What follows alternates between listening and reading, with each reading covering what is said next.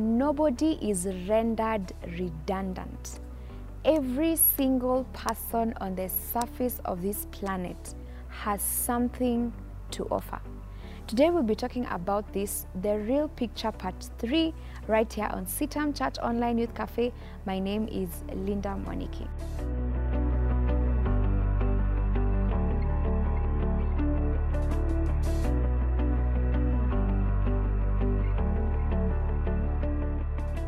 So in the previous video, we were looking at the real picture part 2, where we talked about doubt and what exactly doubt does to us as believers and our blessing that we receive from God. Today we'll be looking at from this part of scripture in 2 Kings chapter 7, where, just to give you guys a glimpse, the prophet Elisha made a prophecy, and he says that at a time as that, the following day, the prices of barley and the prices of flour would go down. But for some reason, the gentleman who had the prophecy didn't believe, and in the previous video, you'll see exactly what happened. So make sure you go watch it, and for you guys to be tuned in and locked into that conversation. Now, in this particular part of scripture, as we go on with that specific verse, there were these gentlemen who were lepers in Israel.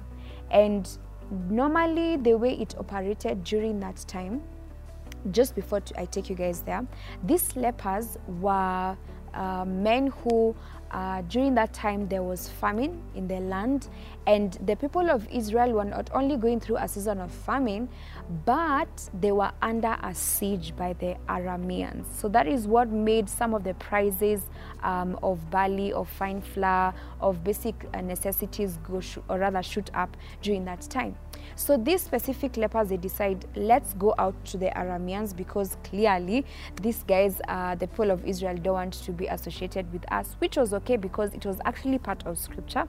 So they go to the Aramean camp, they want food from them, and they decided to craft in a very good conversation around it, see how are they going to get through to the Arameans. But when they actually get there, the Arameans were nowhere to be seen. Scripture says that God had made them hear the sound of chariots and the sound of horses, and it made them tremble and shiver and made them leave the camp. And they didn't just leave the camp, they left the camp and left the foodstuff there. They left the livestock, donkeys, everything else, they left them there. So these 4 lepers start picking up food, and they realize there's so much for us to pick from here. We need to go and tell the king of Israel what exactly is happening. So they dash out, they go and tell the king of Israel, and eventually the story goes on, and the Israelites happen to benefit from what was in the camp of the Arameans. Now, the thing that really struck me about this story is the fact that God would use lepers to fulfill his promise.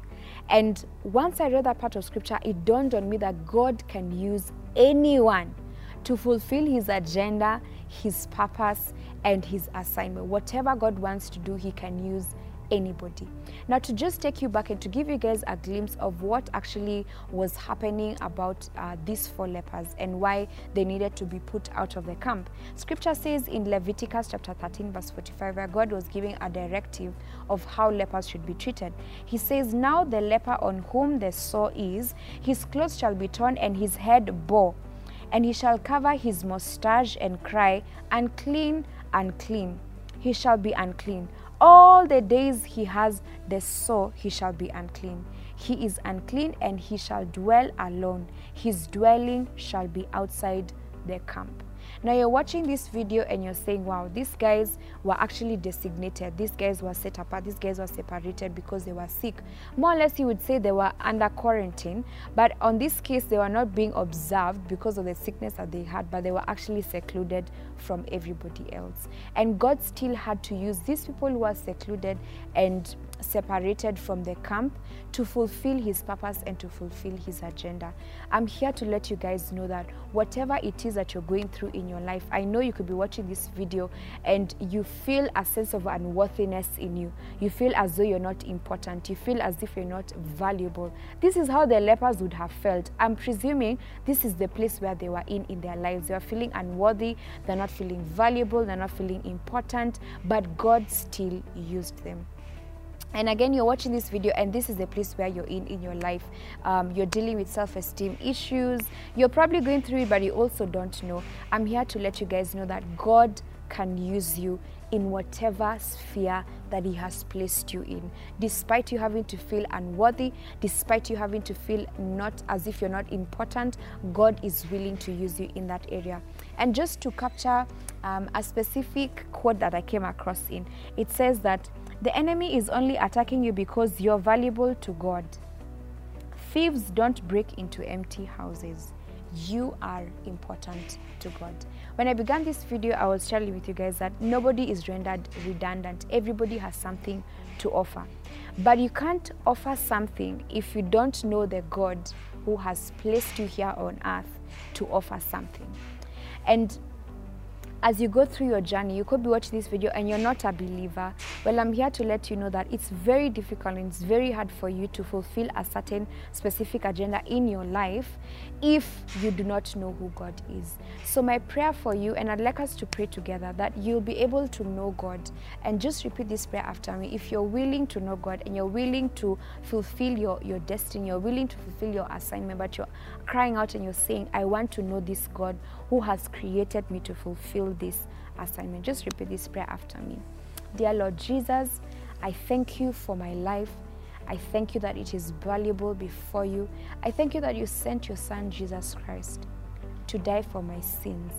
I ask that you may come into my heart, cleanse me, wash me, and make me more like you, that I may understand my worth and my value in you, God. I bless you, I thank you, and I honor you. In Jesus' name I pray. Amen. Thank you so much for watching this video. If you have prayed this prayer, we look forward to hearing from you on our inbox section or also on our comment section. Please do engage with us on our social media platforms. That's Facebook, Twitter, Instagram, and YouTube. Give a thumbs up to this video. Please subscribe to our YouTube channel. Please share this video, and we look forward to hearing from each and every one of you. Until next time, God bless you guys.